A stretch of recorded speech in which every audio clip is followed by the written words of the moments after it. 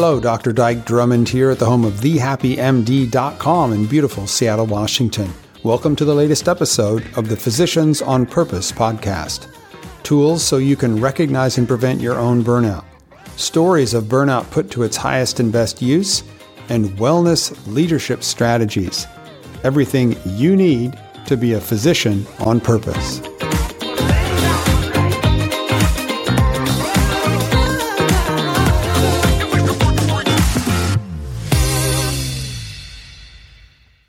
Hello again, this is Dr. Dyke Drummond at the home of thehappymd.com in beautiful Seattle, Washington with the next edition of the Physicians on Purpose podcast. And just before we start, I've got a super special guest for you who you're really going to enjoy. But real quick, take a big deep breath with me. Let's pop out of the whirlwind. Big deep breath in.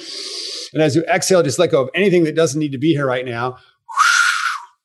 And come out of the whirlwind with me. Step out. Let's talk a little bit about what it's like to be a doctor. Today's guest on the podcast is Dr. Geeta Pensa, MD. She's an emergency room physician and associate professor at Brown.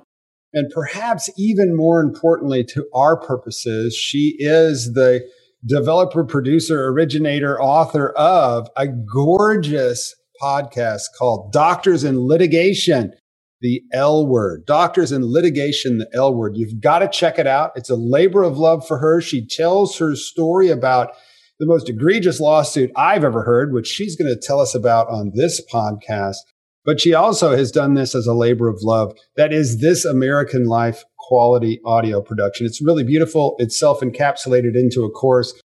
Helps a lot of different doctors tell their litigation stories and talks about all sorts of aspects to being sued. What it's like to work with malpractice companies, what it's like to listen to people lie on the stand and all that kind of stuff. So Dr. Pensa, welcome to the show. Thank you so much for that probably overly kind introduction, but it's very nice to be here. Thank you. We will let our listeners judge, okay? So we met a few weeks ago and had a chance to talk. And what I'd like to do, since you're going to be on several podcasts here, we're going to be talking, and this isn't going to be the only time we get a helping of you. And so what I'd like to do is just start at the beginning of your journey through the legal issues. And again, I always have an international audience. These are issues that are most likely quite specific to the United States of America, because things that happen in Canada and England and Australia and other places like that, and I've just stuck with the English-speaking world, they're very different. They don't have anywhere near as many lawyers as we do, and they have a national risk management program.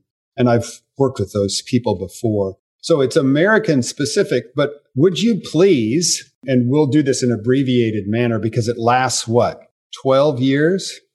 12 years. It's a 12-year story we're going to tell in the next few minutes. So if you could please like wind us back in time into the beginning of this story, and I'll just pop questions now and then. Sure. So let me take you back to 2006. I was a young attending. I'd been about 5 years out from residency at that time, and I was working in a community emergency department as a nocturnist. I worked nights. So I was usually the only doctor in the hospital. I would run upstairs for codes. I would run upstairs to deliver a baby because OB was in house. I would come back to the emergency department. It was very stressful, but it was also what I felt like I was trained to do. I found it very exciting, and I was really enjoying it. And then one night I took care of a young woman who's 31, and she, suffice to say, came in with a very confusing presentation. I spent a lot of time with her. I spent a lot of time with her husband, trying to sort out what was going on. I called the consultant. I imaged her. My chart reflects that I saw this person probably 5 or 6 times during her emergency department stay, assessing, reassessing. Had a very, very close time for follow-up. She was going to see that specialist that morning, 3 hours after I wound up discharging her from the emergency department. But she never made it there. She went home, and an hour later, she had a terrible cerebellar stroke. And then she was taken to a tertiary care center. So I didn't even know anything had happened until I was named in a lawsuit a few months later. And I was completely bored. What was it that eventually happened to her? What was the diagnosis? Eventually, the diagnosis was a vertebral artery dissection. And what had happened was she had had cervical surgery, not immediately before that, but maybe a couple of weeks she was home recovering. And when she came in, her presentation was that of eye pain. And oh, wow. and she actually, it was very interesting because it was tied over with this history of migraines, and it was very confusing. But the neck was no complaints about pain in the neck or anything like that, and absolutely no other neurologic findings.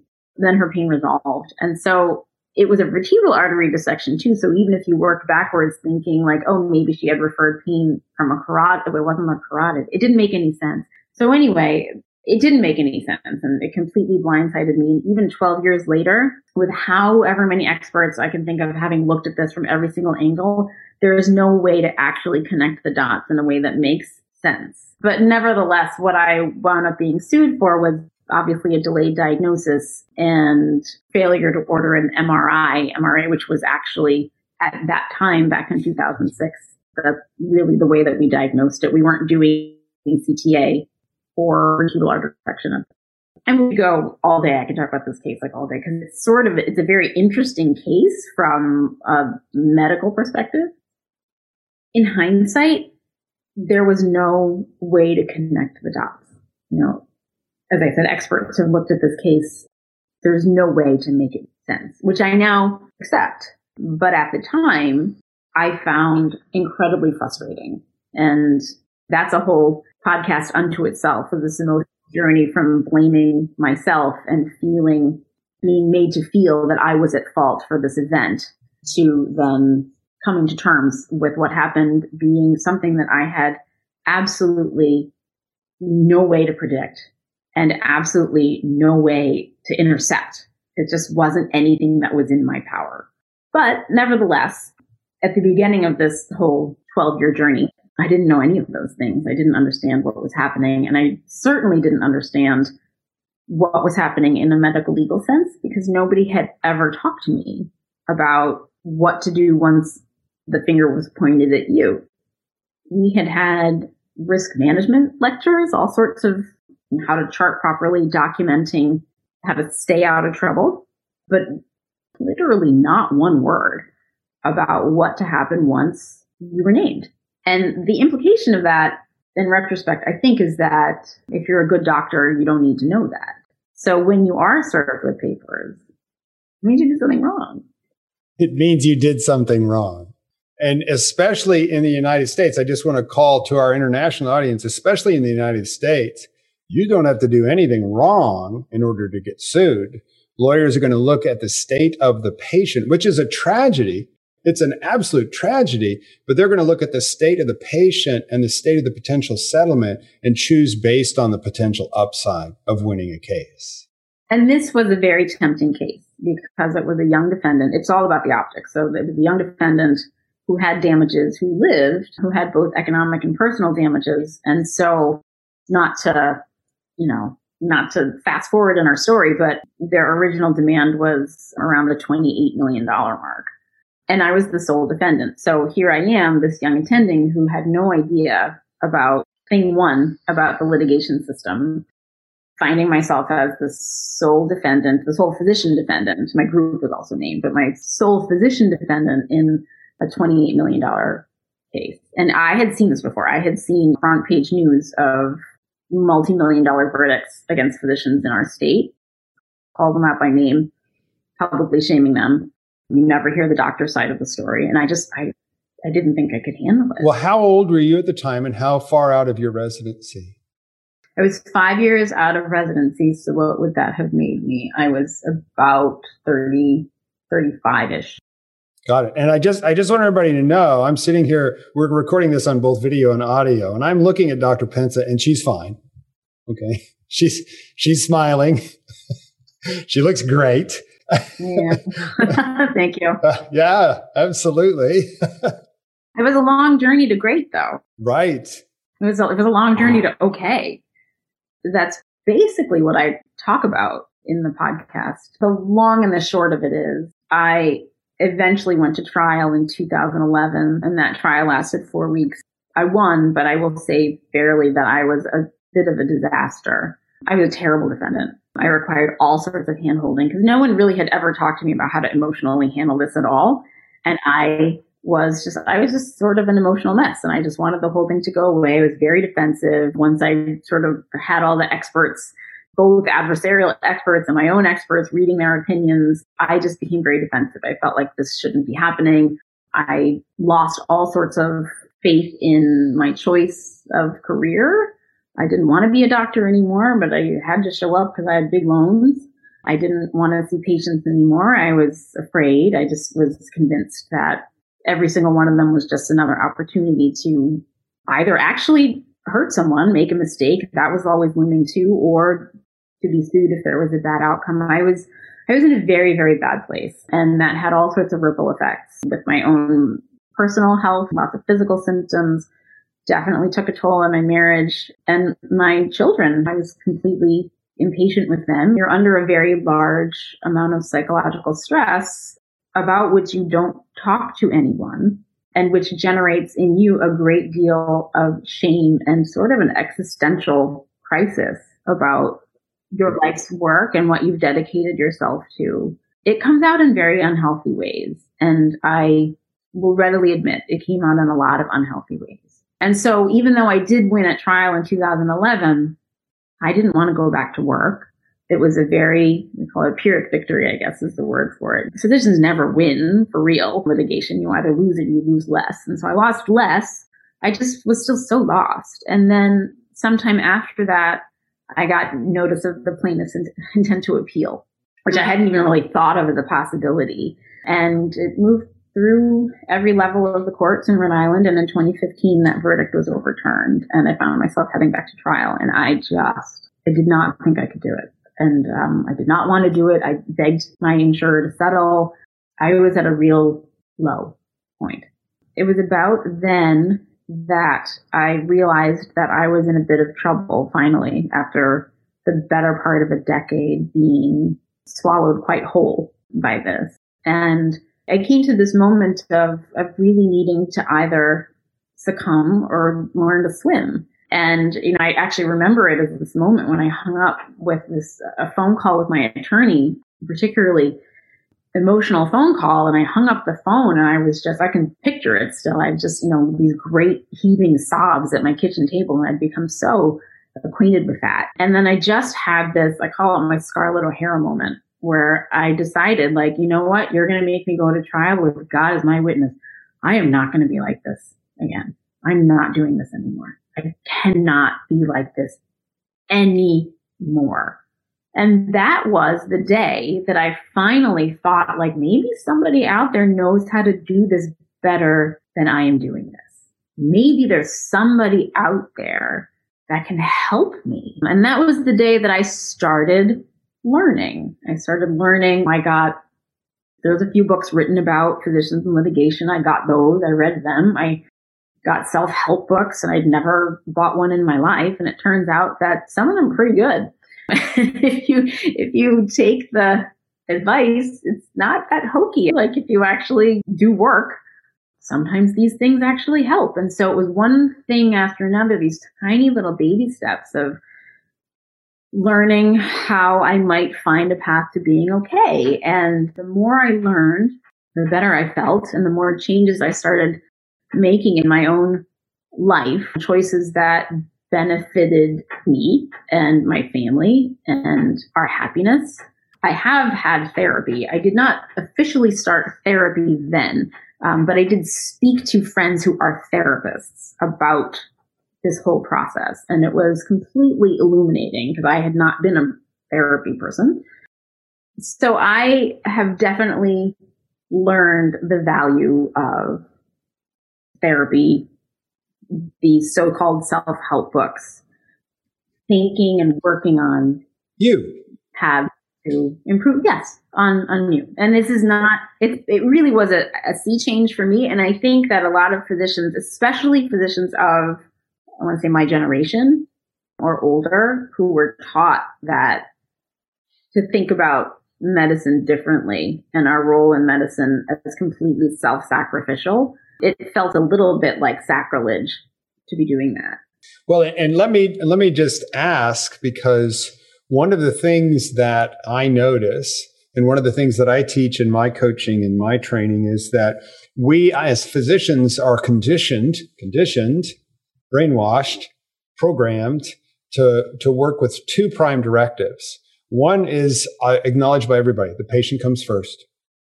So when we do something to the patient and it doesn't work out, especially if we miss a diagnosis, even worse, if you were to do a medical error, actually commit something that harmed a patient, we're destroyed by that. But the second one is never show weakness. Never do anything that would imply that I'm not superwoman. I'm not completely impenetrable, right? That there's nothing wrong with me. So to what extent, and what happens is you have to also survive a medical education system and a healthcare delivery system that is riddled with bias and discrimination. I stand here as a big old white guy. I haven't had any of that shit. I can get away with stuff that you could never get away with.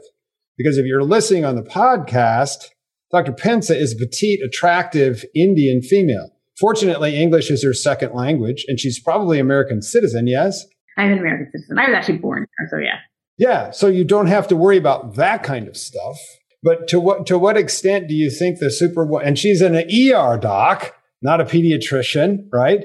I would think that there's a little bit of programming here that would having you deny, I ain't going to read any of those damn self-help books. I'm a doctor, for heaven's sake. This bulletproof, never show weakness, doggone it, I'm a rock, I'm an island. It took a decade to wear down. Do you think that had anything to do with this? Oh, 1,000%.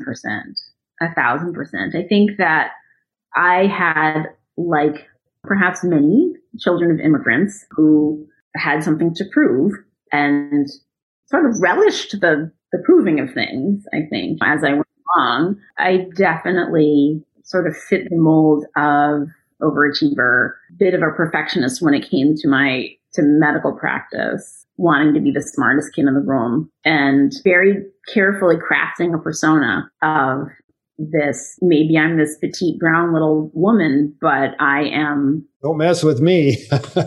Yeah, don't mess with me, right? And I'm good at my job, I'm good at what I do, and it took a lot of sort of carefully constructed persona building to get there. But it reflected the truth, though, right? Because of those physical characteristics of you as a person going through this system, you had to be twice as good to get half the credit.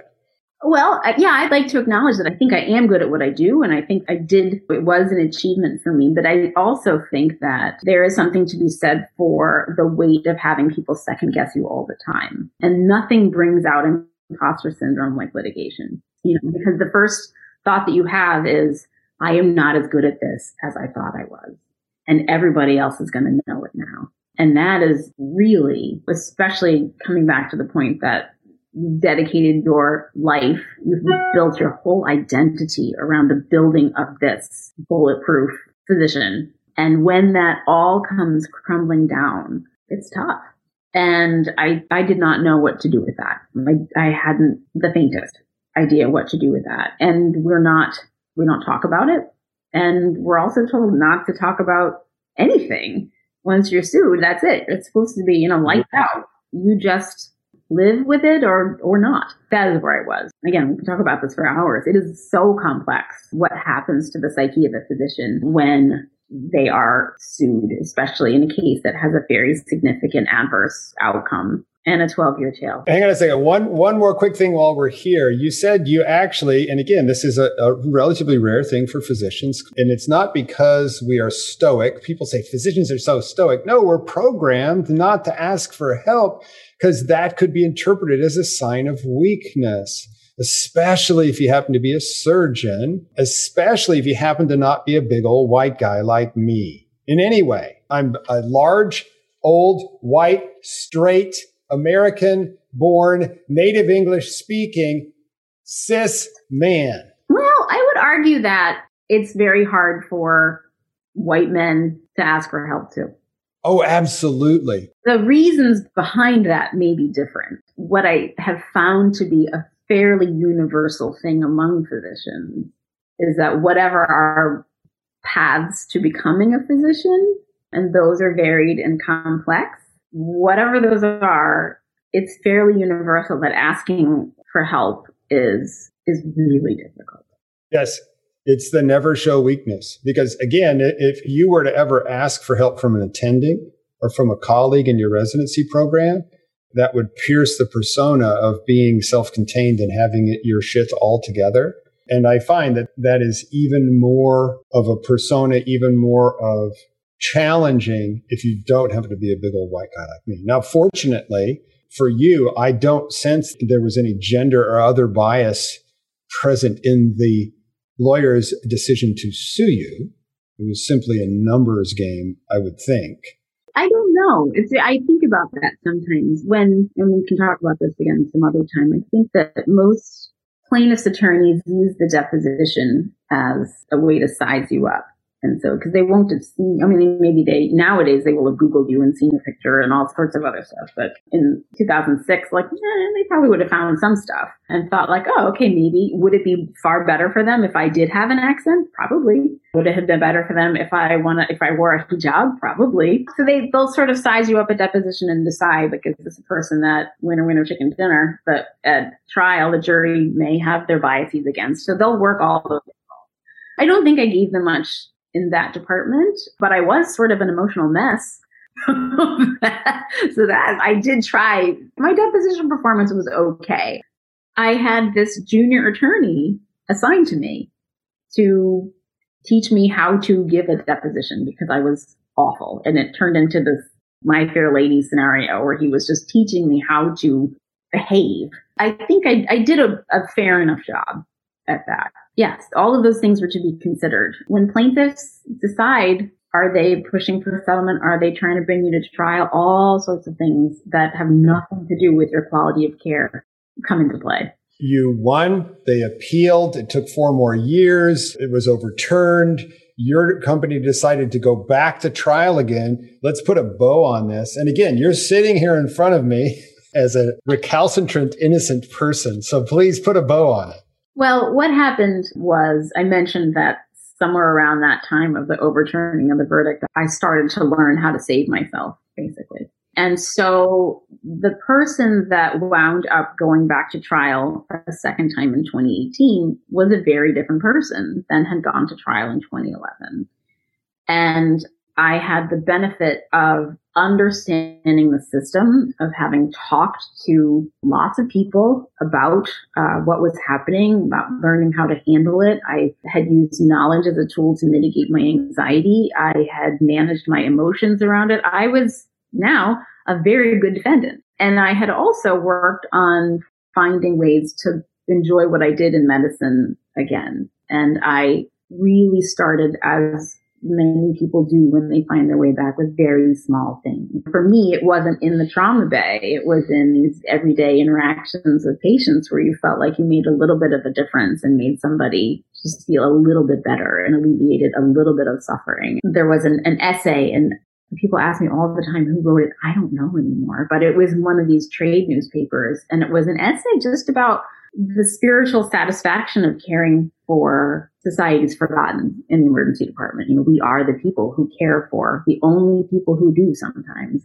The chronically homeless, the alcoholics, the schizophrenics, when you may be the one person who was kind to them in a given day. And I cut that out and I carried it around with me for a long time as just this reminder that what I do matters. And that brought a little spark back. And then I made bigger changes. I joined the academic faculty at Brown somewhere around the same time. I started learning new skills, podcasting, blogging, that kind of thing. I became sort of an educational technology person. And with that, I started having ideas because I was already thinking then, even before the second trial, I was already thinking that now in my new role as an educator with some new skills and with this real desire to make something meaningful happen out of all of this mess, not even knowing what the outcome of the second trial would be. But that was when I started laying the groundwork for the podcast. And I actually started doing interviews with other physicians and went on social media to find physicians who were willing to talk anonymously about their experiences in litigation and what it did to them as physicians and as human beings, not about their cases, but about what it did to them. Right. And how they coped, which was not something anyone was talking about. And so I started gathering these. I knew I couldn't release anything until after the trial, so I started gathering these interviews. with this plan in place of what I was going to be doing. And then 6 months before the second trial, I was doing pretty well, but I wanted to put a pin on all the interviewing because being immersed 24/7 in that world while having a trial coming up was probably not the right headspace to be in. But I knew I needed something to help me get through those last few months. And so I was looking for something. I figured I knew it when I saw it, but I was open to something to keep my mind occupied with something that wasn't about medical malpractice. It came in the form of an email from a friend of mine, a colleague of mine, who had participated in this thing last year. I got an email about a charity in Rhode Island called Dancing with the Doctors. And I was going to delete it again. And then I saw, and I'd seen this in the past. This was like the 8th year this was happening. And it's a program where they match physicians with professional ballroom dancers. And you train in a Dancing with the Stars type way for a big gala with like 1,000 people. And the main objective is fundraising for a medically related charity. And so that year it was the Rhode Island Free Clinic.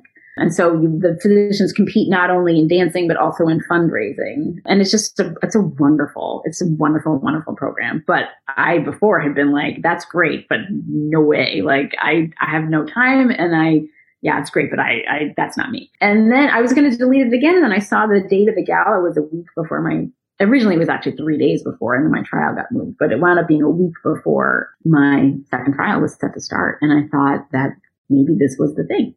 And so I filled out the form and I sent it in, and I had a little bit of a like, oh my God, what did I just do moment. I was single-mindedly focused on winning this thing. So, and if not winning it, but then raising enough money to clinch some kind of fundraising award. And so I trained with this, he was like the 3-time ballroom dancing champion of the Czech Republic. I mean, when I say this guy could dance, like nothing I've ever seen in my life. It was unbelievable. Oh, wow. And so I trained with this person for 4 months and shook down everyone I knew for money, going back to like high school. I mean, I really worked it. I don't run marathons. I'm not one of those people asking for like $5 for my whatever walk I'm doing. I don't usually do that, but I was like, I'm going through it. Every single contact I have. I was 1,000 times more nervous about this ballroom dancing competition than I was about going to trial. Good. But no, in a great way. And I was very open and honest about why I was doing it. So my whole emergency department, the staff, they were so into it. And I would post my progress on social media and I'd see the videos, and they wound up, 1/3 of our staff came. They rented this limo that had like a bar and a pole, and it was like a 40-minute ride to where the gala was. They were ready to have fun. They were like red carpet ready, totally fun. And it was honestly like one of the greatest nights of my life. It was just so fun. I danced third, and then it was over with, and I just partied with everybody else. Family was there. I felt like I did a good job. And I won, but I raised $25,000. Wow. And the total take that night was like $130,000 for the free clinic. It was magnificent and something I would never have done if it weren't. And I'm not saying that it was a nice thing to get sued so that I could do that. But when I look at it, I am legit proud of myself. I am like proud of myself that I did that. It's changed the way I think about myself and what I can do and what I can recover from. And as my lawyer called it, he called it a very fine lemonade. There you go. Absolutely. And so by the time you had won the fundraising prize and you had completed your dancing contest, what was it like then to go from that triumph into the trial? I was, as I said, a very different person for the second trial. And I had practiced and prepared for that role as well. You never know the outcome when you go to trial. It's completely unpredictable. But I went in thinking I was as well prepared as I could possibly have been for that role. The same emergency department staff who had come to the gala came to trial. They would sit in the benches and be very supportive during the breaks and tell me that you're better than that. We've got your back. We got your back. This is all baloney, which was incredibly meaningful. And because one thing that you really, among the many things that suffer with during this, is the fear of the loss of respect of our colleagues. And so to have people tell you, like, we think you're a great doctor. You just got to come back to work. This is all whatever it is. Just like wrap this stuff up and then come back. Incredibly meaningful. I testified really well. I invited my residents to come to watch because I felt like they needed to know. They should see this. Honestly, only a handful took me up on it. I asked a couple, like, why didn't you come? And they were like, it would frighten me. Yeah, they're scared to death is why they didn't. They were scared to come. They were scared to come, which I think says a lot, but that's a whole other conversation. But of the few who did, actually, I think they got a lot out of it. But even on the home front, I wanted to be, so my children now had grown up they were teenagers now, and they had grown up for 12 years with this dysfunctional family member. I know were looking at me to know how I handled it. And I wanted to be this model of grace under pressure for them. It may not have been perfect, but I did okay. I think that a lot of my learning how to handle myself and take care of myself, I have 3 daughters, and I was pregnant with one of them at the time I saw this patient. By the time it wrapped up, she was in middle school. The other 2 were older. This is not an isolated event. There's so much carryover to every other facet of our lives, and how we react to it and take care of ourselves in these moments is not only for ourselves. It's for, if you have children, you are modeling a behavior that is incredibly important for them to absorb. I think it was it was a much shorter trial this time, and the demands were lower, and I did win a second time, and then they declined to appeal. And so for the first time in all those 12 years, I was finally done. Yay. Yay. Yay. Very different person. Definitely a stronger and more resilient person for it. I would not go through it again, but I can say that I feel like I took something positive out of it. Yes. But I also accept that I'm like, knock wood, I'm kind of due. I've been practicing for 20 something years, and that was the one. It happens to most of us every 7 or 8 years. And so I shouldn't be surprised. And I probably I won't be happy about it. I will be a very different person when I receive notice the next time, because there probably will be a next time. So I have 3 quick questions to put a bow on this particular conversations, because we're going to have several more. First of all, you said you found some self-help books, and some of them weren't too bad. What's your favorite self-help book? So as it pertains to litigation in particular, my favorite probably was, and there's some layers behind it, there's a book called When Good Doctors Get Sued. And it was meaningful to me for a few reasons. One, another physician gave it to me. He knew what was happening, but didn't really know how to talk to me about it, but clearly could tell that I was suffering. I didn't know him very well. One day, just after a shift, he's like, I've had this with me at work for a while, and I've been meaning to give it to you. Just maybe read this. That was one of the first books so I'd had it for a little while. It lived in the drawer of my bedside table. I didn't read it, but the title of it was really important to me, called When Good Doctors Get Sued. And so it was the first time I'd had this. Someone wrote a book about good doctors getting sued. So it probably happens that you could be a good doctor and get sued. It had to be a year that it was in that drawer, and I didn't take it out. I knew it was there. I would see the title when I'd open the drawer for anything else, and then I'd shut it. I have no idea I could unpack that with a therapist. Like, why couldn't you read the book? But eventually I did. I took it out. It was the first book that I read. It opened the door to finding other books, to accepting that I could read something like this and I would feel understood, and that there were things that I could take out of it that were perhaps more universal than I thought, and that I wasn't some sort of freak for feeling the way I felt. And because a lot of it too was this feeling of like, why can't I just get over this? What is wrong with me? Like, I just get over all sorts of stuff all the time. Like, we carry all sorts of emotional burdens as physicians. And what we do is we deal with it, right? That's what we do. And I certainly had plenty of emotionally catastrophic events at work that I had contended with and felt like I processed okay. Why could I not get over it? And so the self-flagellation about it finally stopped, where I started to realize, like, this is not like other stressors. This is different. Yeah, the terrible outcomes at work are about somebody else's terrible outcome. This is about you. And the other thing that I noticed was you said after the dancing contest that the trial started and you felt like you had prepared for that. And then you used the R word, prepared for that role. And from my perspective, I'm sitting here in the catbird seat watching this all go down. I'm noticing you were destroyed by the first round of testimony. You were fused with it. It was you.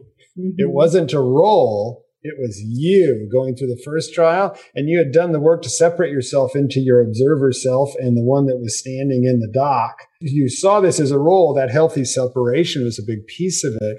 And then my last question for this particular conversation is, okay, 12 years later, you've been through the catharsis. You've put this episode of stress, burnout, imposter syndrome to its highest and best use to wind you back into a more purposeful existence, to point you on a path with more purpose. After all of this time, to win the case and they don't appeal, how was it to be in the wake of the apparent conclusion of this chapter in your life? The answer to that is a little complex because you would think that the only answer would be relief. No, I don't think that. That's why I'm asking. There was relief. Because you've already said, hey, if it wasn't for this case, I wouldn't have done the dancing with the doctors thing and had the triumph of that experience. Yeah, it was pretty complex. I mean, obviously, I was very happy to have won, and I was very happy to finally be able to stop worrying about the litigation itself, but it had wrought what it had wrought. So I did take a little time, I think. I gave myself the luxury of some self-reflection, introspection, figure out, okay, what will I do now? Because this has been now like such a huge part of my life, taking up a lot of real estate in my life. And now that that is over, do I just shut the door and say, well, like, let's just pretend that never happened, which is super tempting and also impossible. Yes. And impossible. Very tempting, though. There are some people who probably would do a pretty good job of just pretending, just it comes out as it comes out. But I know some physicians who, the things that they just put a lid on and squeeze tight, it's pretty impressive. I didn't think that that was going to make me feel whole in any way. That was when I decided, okay, now it's time to get to work on this podcast. I'm just going to keep everything really fresh in my memory. I actually had kept audio diaries through it. I just voice memos while waiting for certain things. And so I actually have this record of how I was feeling, what I was thinking, knowing that I might use some of those for the podcast. And I don't use many of them, but I did, as the time went on, I would listen to them and think about what it felt like to be in that role. Because it's easy to forget, I think, as time blunts things. But I decided it was time to get working on the podcast, and that even if nobody ever listened to it, it was going to be something for me. I was going to work on my audio editing and make it a creative project. And I set out to make the thing that I wish I'd had when I started. There you go. Yes, exactly. Right. So, and again, let's go ahead and talk a little bit about your podcast, Doctors and Litigation, the L Word. It's magnificent. It's a self-contained diary and a community of people taking you through everything you should learn about litigation, but they didn't teach you in medical school and residency. It's magnificently edited. You can get it wherever you subscribe to podcasts. Obviously, a labor of love. An audio journal of your journey and connection to other folks that have been through similar journeys. It's just magnificent. So if you're listening now, go subscribe now. I saw one of the reviews said, I devoured this whole podcast. And how many episodes are there? There will be 12 in the end. I have one last one that I've been sitting on during COVID. I just didn't. The last one's going to be called Life After Litigation. And I have there you go. All of the things that I want to put into it sort of teed up. I just haven't done it yet. I was waiting for me to have the bandwidth emotionally to deal with it and for listeners to have the bandwidth to deal with it emotionally. And we're probably getting there. So hopefully that'll be out in the next couple of months. Well, it would potentially be something you could interpret as an external sign of closure. And it certainly is bittersweet to go on a journey of this magnificence and this impact and think that there's an end. That may be part of it. Like you said, what do I do now? Well, what you do is you live, right? You keep living, and this is a piece of your life. Just magnificent. Thank you. Thank you. Thank you so much for sharing your story. We are going to have you back. Absolutely. And one of the things I want to talk about in a future episode is litigation concerns, specifically in the era of COVID and its aftermath. Because I think you and I saw one of your podcasts and have spoken about this back in March of 2020, that one of the waves of impact in COVID is going to be an enormous wave of post-COVID litigation from a number of different directions. Sad but true here in the United States of America. Dr. Pensa, is there anything else in this episode you'd like to share with our listeners? I would just like to remind everybody that you and your life and your practice are more than any one case. If I had one overarching lesson, I would let it be that. You have a body of work. This is one example. And unfortunately, or fortunately, depending on how you view this journey in your life, you didn't do anything wrong. But even in not doing anything wrong, you learned some great lessons. And you're a great example, mentor, teacher for all of us. So thank you so much for your time and your energy here today. Dr. Geeta Pensa, MD. Let's give you the correct title, right? You are Associate Professor at Brown, podcaster extraordinaire. Again, the podcast is Doctors in Litigation, the L Word. Go subscribe to it, and we'll see you again down the road for another podcast episode. Thanks so much. Thank you so much for having me. Right on. Dyke Drummond at thehappymd.com in Seattle, Washington. That's the latest edition of the Physicians on Purpose podcast. Have a great rest of your day.